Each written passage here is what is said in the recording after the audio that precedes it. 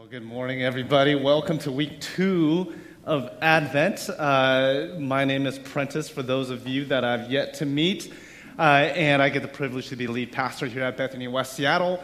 And for those of you that brave the wintry storm and the snow and the ice, I just want to welcome you and thank you for joining us. For those of you that decided to watch online or watch sometime throughout the week, glad you will participate in that way as well. And so this week is week 2 of Advent. And you'll notice that last week we started lighting these candles. And in the long history of the church, we see Advent as 4 weeks, and then the 5th week being Christmas Day. And each week we light a candle, and each candle represents a theme: love, joy, peace, hope, and then the candle of Christ. And so that is the purpose of the candles and in which we light each Sunday as you arrive. And so as Remy read and talked about, and as Megan talked about with the kiddos, we are going through the family tree of Jesus. And I know that as we talk about family trees, it brings up things in our own lives and with our own families. And so quickly, I just want to read a verse in Matthew, and I'll say this to set up next week. We're skipping a generation, then going back to that person next week, because we have, let's just say we have kiddos in the room. And so this morning we will be talking about Ruth. Next week we'll go back to talk about Rahab. And if you know the story of Rahab, then you understand why we might opt to switch weeks. And so again, hopefully if you were here last week or heard the message from last week, the genealogy of Jesus hits a little bit differently because we understand that it was very purposeful and intentional as Matthew was writing down who the family tree of Jesus was. And so the opening of Matthew says this is the genealogy of Jesus, the Messiah, the son of David and the son of Abraham.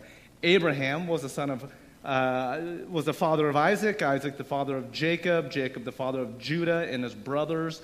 And if you know the story, it is peppered with drama and betrayal and hurt and pain, and yet they're still included in the family tree of Jesus. Then there was Judah, the father of Perez and Zerah, whose mother was Tamar, as we talked about last week.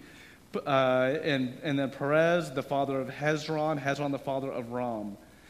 And then the list goes on, and then it says that we get to a man named Salmon, the father of Boaz, which we'll somewhat meet this morning, whose mother was Rahab. Boaz, father of Obed, was the mother of Ruth. Obed was the father of Jesse, and Jesse the father of King of David. So what we'll see is that throughout the line, including Ruth, we get to Obed and we get to Jesse, or David. And all that to say is we get to Jesus. And we're thankful that the Bible shows us that even the family tree of Jesus can be a little bit messy. And even through that mess, there was beauty. And the beauty was the person of Jesus who came to this earth for us, for God's own church. And if last week was a story about how God uses messiness, not just messiness in people's families, but even the messiness in our own lives, the mistakes, the hurt, the pain that many of us have gone through, if God can use those things, then this week is about tragedy. If last week was about the messiness and the mistakes and who we bring to the table, this week is about tragedy. And you'll see so much tragedy as we talk about the story of Ruth. And so let me pray real quick and we'll get started. God, thank you so much. Now, last week we learned that even through the messiness we bring to you, you still love us and still use us, you forgive us, and you create beauty out of that. And this week, as we look at the story of Ruth, you teach us that even in the midst of grief and loss and tragedy, that you even use those stories to bring about redemption and hope in this Advent season and in our lives. We thank you. In your name we pray. Amen and amen. I talk about this story a lot, but a few years ago, my friend and I decided to go on this 5-day backpacking trip to Glacier National Park in Montana. And for those of you that know me, I do these trips, and I'll go on hikes, and I'll go backpacking, I'll go camping. I don't love it, but I do it because I think there's something about being in nature that we can experience God's beauty. But even the whole concept of hiking is a bit strange to me because you essentially wake up early, or maybe you go during the day, you hike up a huge hill. Oftentimes you're complaining on the way up, and then you walk back down. And then you tell people, oh, it was wonderful. So I don't understand fully the concept, but I went on this trip with a buddy who was a kind of an avid outdoors person. And I remember so we went up different hikes and different trails throughout the day. And there was one, and I kid you not, it was around 10 miles long, just one way. And at the top, we would camp out for a couple days and then hike back down. But I remember not even halfway up, maybe it was like at mile 2 and mile 3, I told my friend Dan, I said, Dan, you know what, I think this is enough. You can look around, you see trees, you see some good scenery, wonderful, let's go back, this is hard. And he kept on urging me, no, at first he was like, we're almost there, which I knew that we weren't. We had 7 or 8 more miles to go. And I said, I don't think so. Dan, I would love to go back down, go back to our car, and we can just do some car camping. We can bring out the stove. We can bring out the nice meals. We can get into our sleeping bags, and we can do all these things. And he was like, you know what, Prince, I know it's getting hard, but trust me, at mile 4, at mile 5, it gets better. And so like a fool, I took his word, and we kept going. And I'll tell you what, though, mile 4 and mile 5, it did not get better. It actually got worse. And finally, after several hours, we finally got to the top. And there was something about being at the top where I looked around, not just the view, but even the path that I came on. And I said, wow, this is actually beautiful. And this scene and the feeling of reward and everything that comes to you because you went through this trek of hiking became so vivid and so real. It was incredible. And I would imagine that if somebody just dropped me off in a helicopter or something to the top, although I would have said yes to that, I would imagine that my experience would have been very different. For me, going to the top in that long and painful trek up to the top and finally looking down, even through the pain and the aches and even through some scratches, and only because I experienced those things, I look back and I can breathe and I can say, wow, man, thank God for this view. Thank God for the air. Thank God I'm finished. Thank God that I can rest. Thank God that this journey brought me to where I am now. And I look back and I'm so thankful that my friend just urged me to keep going.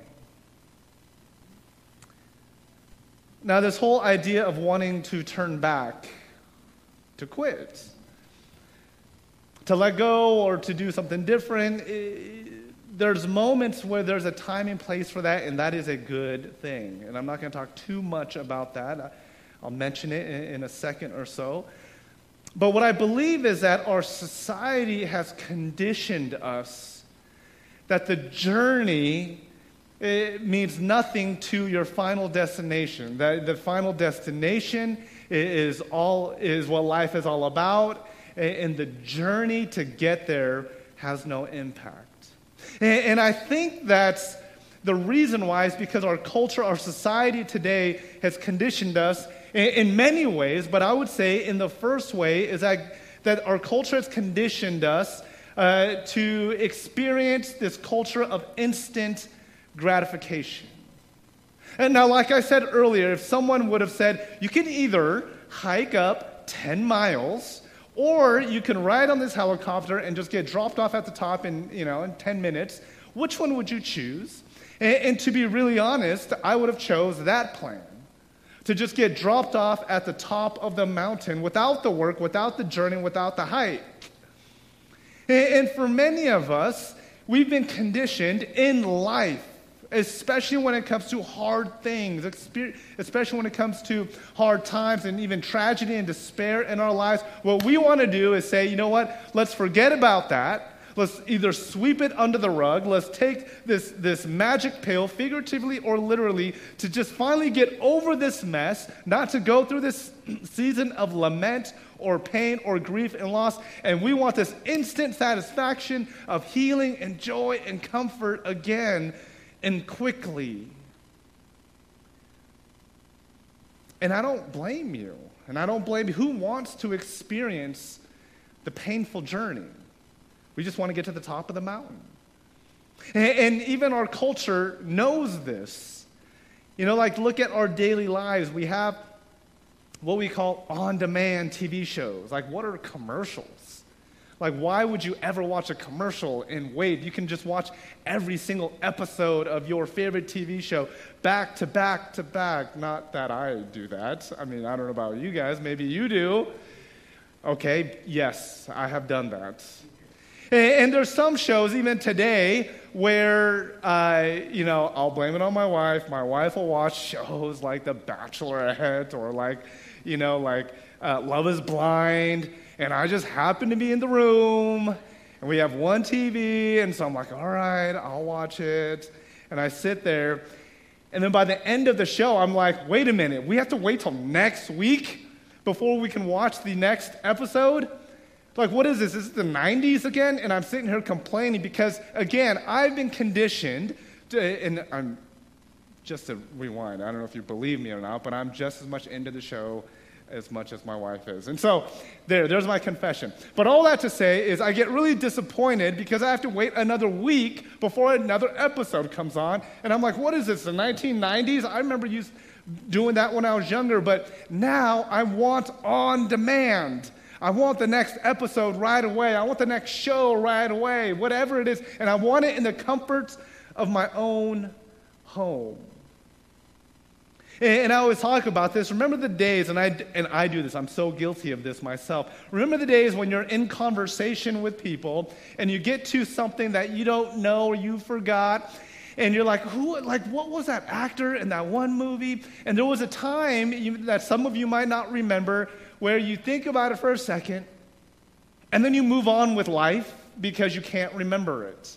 Nowadays, because of this aspect of this culture of instant satisfaction and gratification, when you're like, oh, who was that actor in that one movie?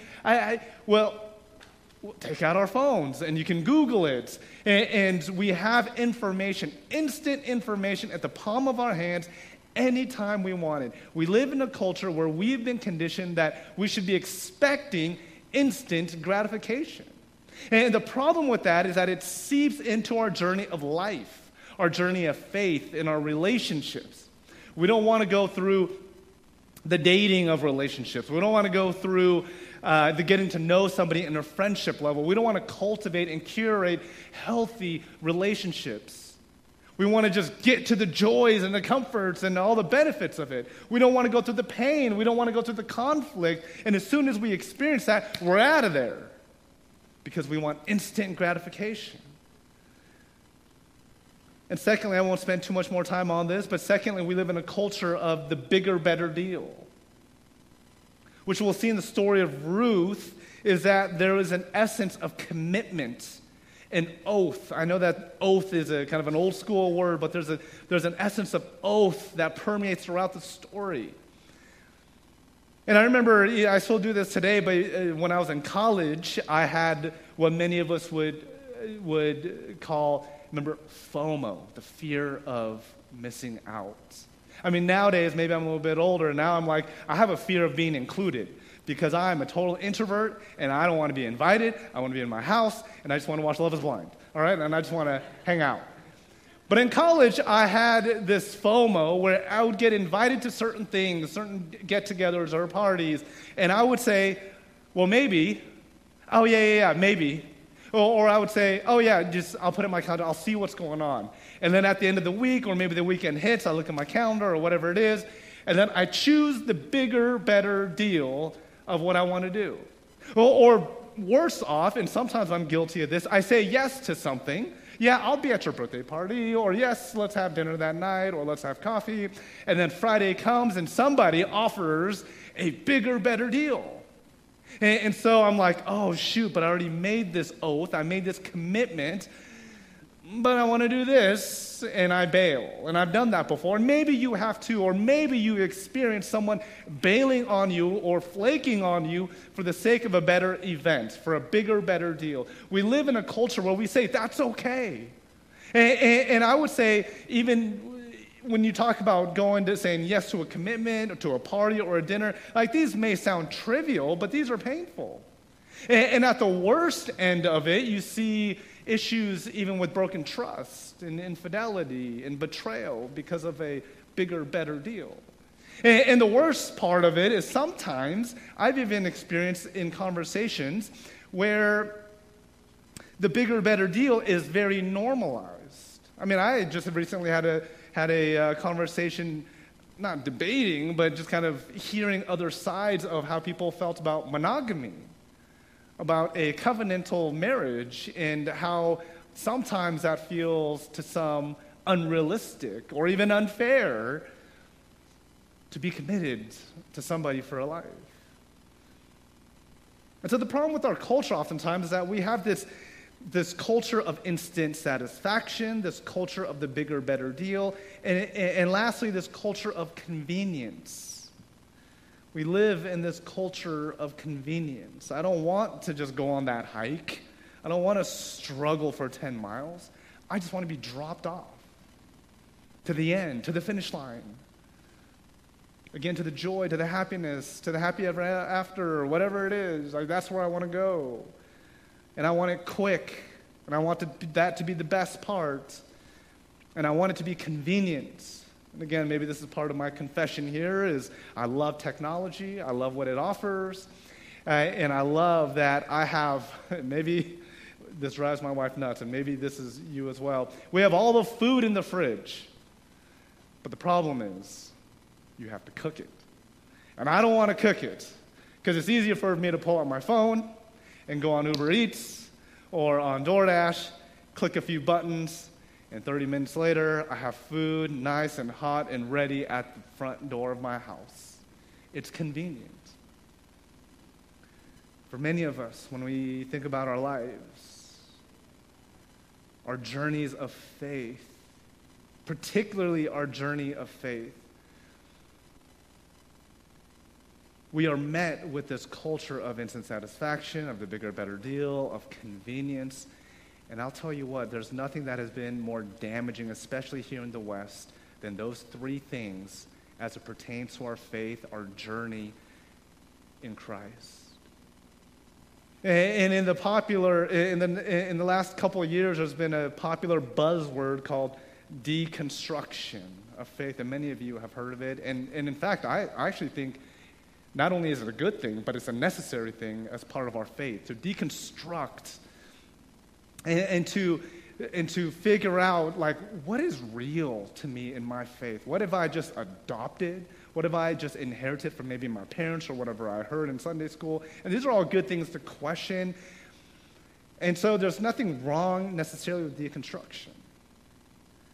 But there's a other part of this where it gets dangerous, where out of our own anger, out of our own hardship with our faith, and believe me, faith is hard. Being in a relationship with God requires so much trust and so much obedience and so much faithfulness. It's really, really hard. And instead of fighting through that hardship of relationship with God, many of us, instead of going through that journey, that 10-mile hike, we say, you know what, I'm out of here.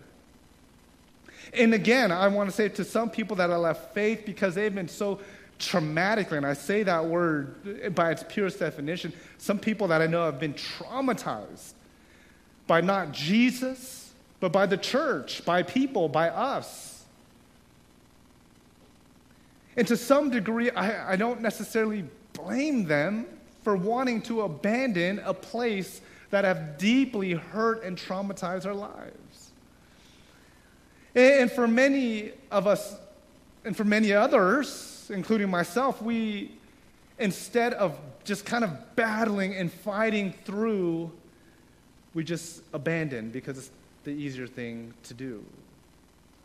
Now, when we, again, look at the story of Ruth, Ruth had every reason to quit. Her life was filled with tragedy. Let me just read just the first few verses in the first chapter of Ruth. In the days when the judges ruled. So basically all the author is saying is that Ruth was during a time when there was judges, which was after they had occupied the land of Canaan, the land of milk and honey. So they went from Egypt, now they are in Canaan, the promised land, and this was at the time of Judges. But in the time of Judges, there was a famine in the land. So a man from Bethlehem in Judah, together with his wife and 2 sons, went to live for a while in the country of Moab. The man's name was Elimelech. His wife's name was Naomi. And the names of his 2 sons were Mahlon and Chilion. They were from Ephrathite from Bethlehem, Judah. And they went to Moab and lived there. Now, what I want you to know is that first, there's 2 people in the story with 2 sons. And I know that there's a lot of names going around, so I just put up a visual for you. There was a couple named Naomi and Elimelech. They were living in Judah, in Bethlehem at the time. Now, the problem with living in Bethlehem at the time was that there was a great famine. There was no food to sustain them, to keep them alive. And so Naomi and Elimelech and their 2 sons, Mahlon and Chilion, they trekked over to a place called Moab. And Moab was a little bit of a foreign land. So you can see the arrows. This is Ruth's journey. And, really, this is the journey of Naomi and Elimelech and their 2 kids. They went from Bethlehem down to Moab. That's about a 10-day journey on foot. Now, you can see that the tragedy hits right away. The author introduces, again, the two people in the couple, Naomi and Elimelech, the 2 sons. And they had to leave their land because there was a famine. So that was tragedy number 1. There was a famine in the land, and they had to move to a foreign place. Now, one thing you have to understand about the ancient Near East is that home was everything. It was a place of worship. It was a place where their God was there. It was a place of family. It was a place of familiarity. And the fact that because of this famine, they had to flee to receive nourishment and to life, that was a tragedy. And not only they had to move away from Bethlehem, they had to move to Moab, a foreign land, with people that spoke different language, that ate different food, the people that worshiped different gods, and they had to go there just to survive. Tragedy, number 1. And then it says, while they were in Moab, again, their sons each married Moabite women. Mahlon married a woman named Ruth, where we get the namesake of the book. And their other son, Chilion, married a woman named Orpah. So as they move over from Bethlehem to Moab, the 2 sons grow a little bit older, and they marry. The 2 women that are in the family now are Ruth and Orpah. They are essentially Naomi and Elimelech's daughters-in-law. Now then, there's the second tragedy. The second tragedy is that the father of the household dies. Elimelech dies, and now Naomi is left as a widow with sons and daughters-in-law, but Naomi now is a widow. That's a tragedy, as we talked about last week, is that widows were considered one of the most vulnerable people in the ancient Near East society where it's a very patriarchal world. They lacked rights, they lacked care, They lack certain benefits. And so now Elimelech dies, and Naomi is left as a widow. Now you can already see that there's so much tragedy. They had to move away from their homeland. And now Naomi's husband, the father of the household, Elimelech, dies. And Naomi is left as a widow with the sons and daughters. Now there's tragedy number 3, it says, where now the sons die. Now Naomi is left with no husband and now no sons. Essentially no men in her life, again adding to the vulnerability and the marginalization of Naomi. Not only Naomi, but the daughters-in-law, Orpah and Ruth. Now this is where the story gets really interesting. In Ruth chapter 1, verse 20, you can see that Naomi is just peppered with so much tragedy. She says, "Don't call me Naomi," she told them. "Call me Mara, because the Almighty has made my life very bitter." Mara means bitter in Hebrew. And so they get to this turning point where Naomi looks at the daughters-in-law and says, "You know what? 10 years have passed." So a lot of years have passed. And Naomi says, "I caught wind that back in Bethlehem that there's food now. And that there's crops, and I'm going to go back. I'm going to go back to Bethlehem where my family and familiarity is. Hey, daughters-in-law, Ruth, Orpah, you go back to your mother's home. You stay here in Moab. You're from Moab. This is your home. You just go." And they both urge Naomi, say, "You know what? We're going to go with you. Naomi, mother-in-law, we're going to go with you. Nothing can separate us." And you can see that there's so much heartache and this desire to stay connected. And Naomi says, "You don't understand. If you go with me back to Bethlehem, then I'm not going to have another son. And what's going to happen if I have another son? Are you going to marry my son? No." And on top of that, as Moabite women, going back to Bethlehem might be very dangerous for you, and no one's going to want to marry you. So just stay here, because again, now maybe you can get remarried and you can have the benefits of being partnered and paired with a male, which means a lot in this ancient Near East context. And Orpah says, "Okay, I'll stay." So Orpah sticks around. But Ruth is wired a little bit different. Ruth, a Moabite woman, says this in verse 16.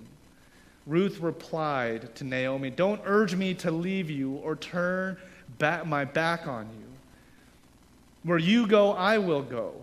Where you stay, I will stay. Your people will be my people, and your God my God. Where you die, I will die, and there I will be buried. May the Lord deal with me, be it ever so severely, if even death separates you and me." When Naomi realized that Ruth was determined to go with her, she stopped urging her to stay back.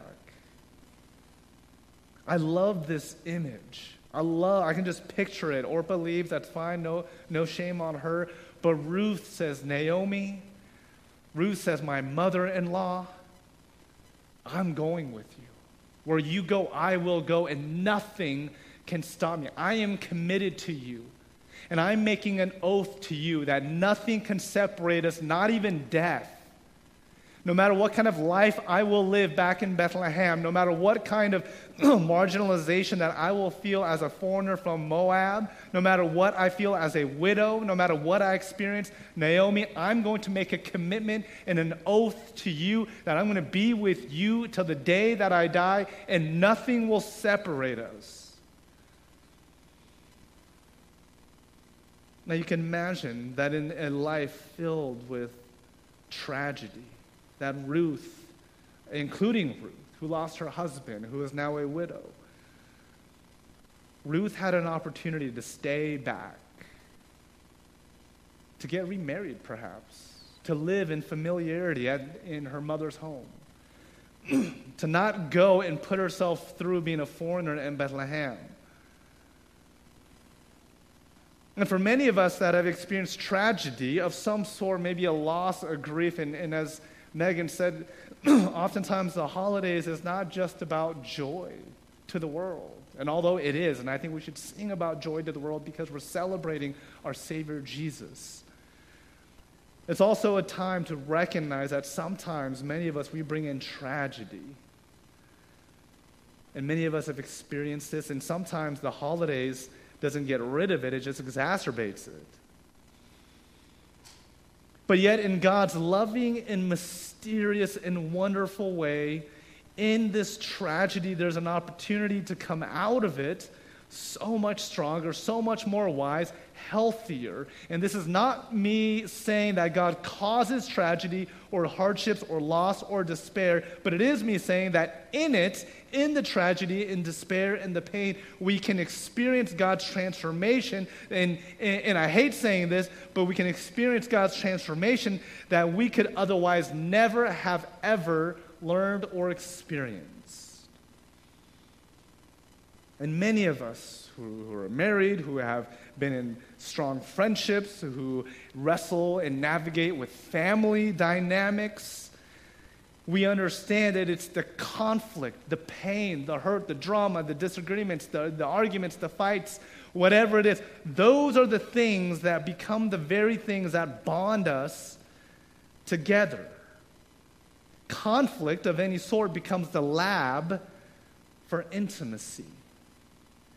And for many of us, we want to just hike and go right to the top, and we want to forego the hardships and the despair and the loss. And again, not that God causes these things, but because of these things, God can teach us, make us wiser, make us healthier, and brings a transformation in and out of that.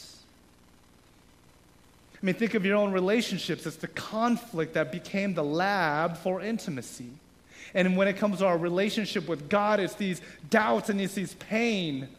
And it's these curiosity and it's this wonder and it's hardships and all these mixed together that becomes the agent, the catalyst towards intimacy with God. And the relationship with Ruth and Naomi was special. The reason why it was special is because Ruth and Naomi both experienced so much pain and so much loss and so much hurt, and they will probably endure more. They weren't filled with joy and delight. They were going through so much junk. They were going through so much, and they had so much baggage. And actually, it was easier for them to just part ways. And Naomi actually wanted that. Hey, Orpah, hey, Ruth, it's easier right now. Things are really hard. You lost your husband. I lost my husband. I lost my kids. We're both widows. We have nothing good coming. And the easiest thing for us to do is just part ways. It's to just take the helicopter to the top of the mountain and just skip the hardship that is in front of us. And Ruth says, no, I'm going to go through all of this with you. I'm going to stay in the game. I'm going to make an oath with you, and I'm going to stay committed to you thick and thin, no matter how painful it is, no matter what we've gone through, no matter what we will go through. Ruth says to Naomi, I'm going to make this oath with you that nothing can separate us. And it's because of that journey that they've been, there was so much intimacy with the two. And you can experience that in your own relationships because of the conflict that you went through with others. If you come out of it and not give up, if you stay in the game, if you're able to do hard things with the other person, there's something about that conflict that brings about intimacy that would have never happened without that very conflict. And that is true with our relationship with God. It's because we struggle. It's because we go through challenging moments. It's because we go through loss and anguish and tragedy, whatever that looks like for you. And if we stay in the game and say, God, I will make an oath to you. I'm going to be committed to you. I don't see the end of the road. I don't know what's going to happen next. I don't know if you're going to heal me right away, even though I want that because I live in this culture of instant gratification. I want everything to be convenient.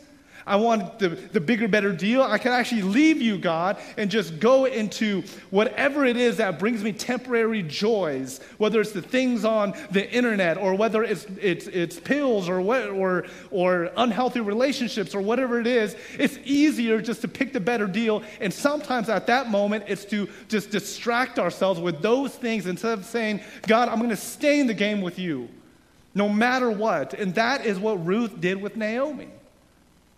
And what if in our lives, no matter what the journey looks like, the good, the pain, the ugly, the highs and the lows, what if we say, God, no matter what, I'm going to stick with you, because as I stick with you, intimacy will grow. And out of that intimacy, no matter what my external circumstances are, internally, I will experience joy and comfort and hope that is everlasting and everlasting.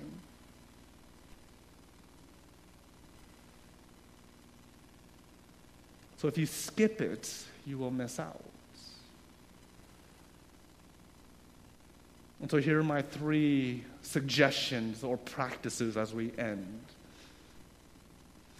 One is this: be okay with wrestling with God. That's okay. Being in intimacy and being, in relationship with God doesn't mean, like, oh my gosh, I can't be honest with God. God already knows everything that we're experiencing. Be okay with going into prayer, going into discussion with friends, going into your scriptures, going into different books, going into nature on a hike, and just downright just like have it out with God. It's okay. Be willing to wrestle with God. God knows our pain. God knows what we're going. God already knows what we're thinking. So just be vulnerable with God and just, God. In Philippians it says, be anxious about nothing, but be okay with prayer and petition. God, this is what I want. God, this is what's happening. God, why is this happening? It's okay to do that. That is part of the growth of intimacy in our conflict with God and with others. Wrestle with God. Be okay with wrestling with God. Number 2, be okay with the ands. Last week we talked about this idea of dichotomy. It's either I'm good or I'm not good. It's either I'm healthy or I'm unhealthy. It's either I'm happy or I'm unhappy. No, in the kingdom of God, there's space for this and. I am going through this hard time. I'm going through tragedy, and God, I know you're there. Things feel very dark and bleak, and I'm experiencing so much despair and anguish, and this is crazy. I don't know why, but I feel hopeful. There's noise in our life. There's temptation for the bigger, better deal. There's temptation to just cope with the things that are happening. And I'm going to choose to take the harder route and just stay in the game, following after Jesus. Be okay with the ands. God is powerful to hold both in tension. And lastly, make an oath. And I know this word oath is kind of old school. Make a commitment. Making a commitment these days is almost like being antithetical to our culture. It's almost being disruptive to what our society is teaching us. But make a commitment saying, God, I don't know how things will turn out, but I'm going to walk with you. God walks with us. And if last week was about our own mistakes that we've made and the view of unworthiness that we may experience, God uses that to include us as part of his story and how things unfold. And this week, God uses our tragedies, doesn't cause them, isn't the author of them, but out of the tragedy becomes intimacy with God. And that's what it means to be in relationship with God, to be in the family of God. And as I invite the worship team back up, I invite us to reflect on whatever we're experiencing and to know that things will get hard. I think the life and death of Jesus is an example of what life will be. Sometimes we will live in this death moment, in this Friday moment. And I know that this is not Easter, this is Advent, but many of us, as being part of God's story, means being in solidarity and identifying with Christ on the cross. Sometimes we will be feeling this death and this pain like Jesus did on the cross. And Jesus says to God, take this cup from me, but if this is your will, then I will stay here. And again, not to say that God wills pain and loss and anguish, but God does will for you to stay in intimate relationship with him no matter what. Because we know that Sundays are coming. We know that the resurrected life is coming. We know that hope and peace and joy and hope is coming. And that's what Advent is all about. And so what we're going to do right now is we're going to recognize Christ's life, death, and resurrection by partaking in communion. As we sing this song, there'll be communion servers. And when you're ready, come and take the cup. But don't take it quite yet. Just hold on to it. Pray, sing. And then towards the middle of the song, I'm going to come back up and we'll take it, the communion cup, together as a community. So let's worship and come when you're ready.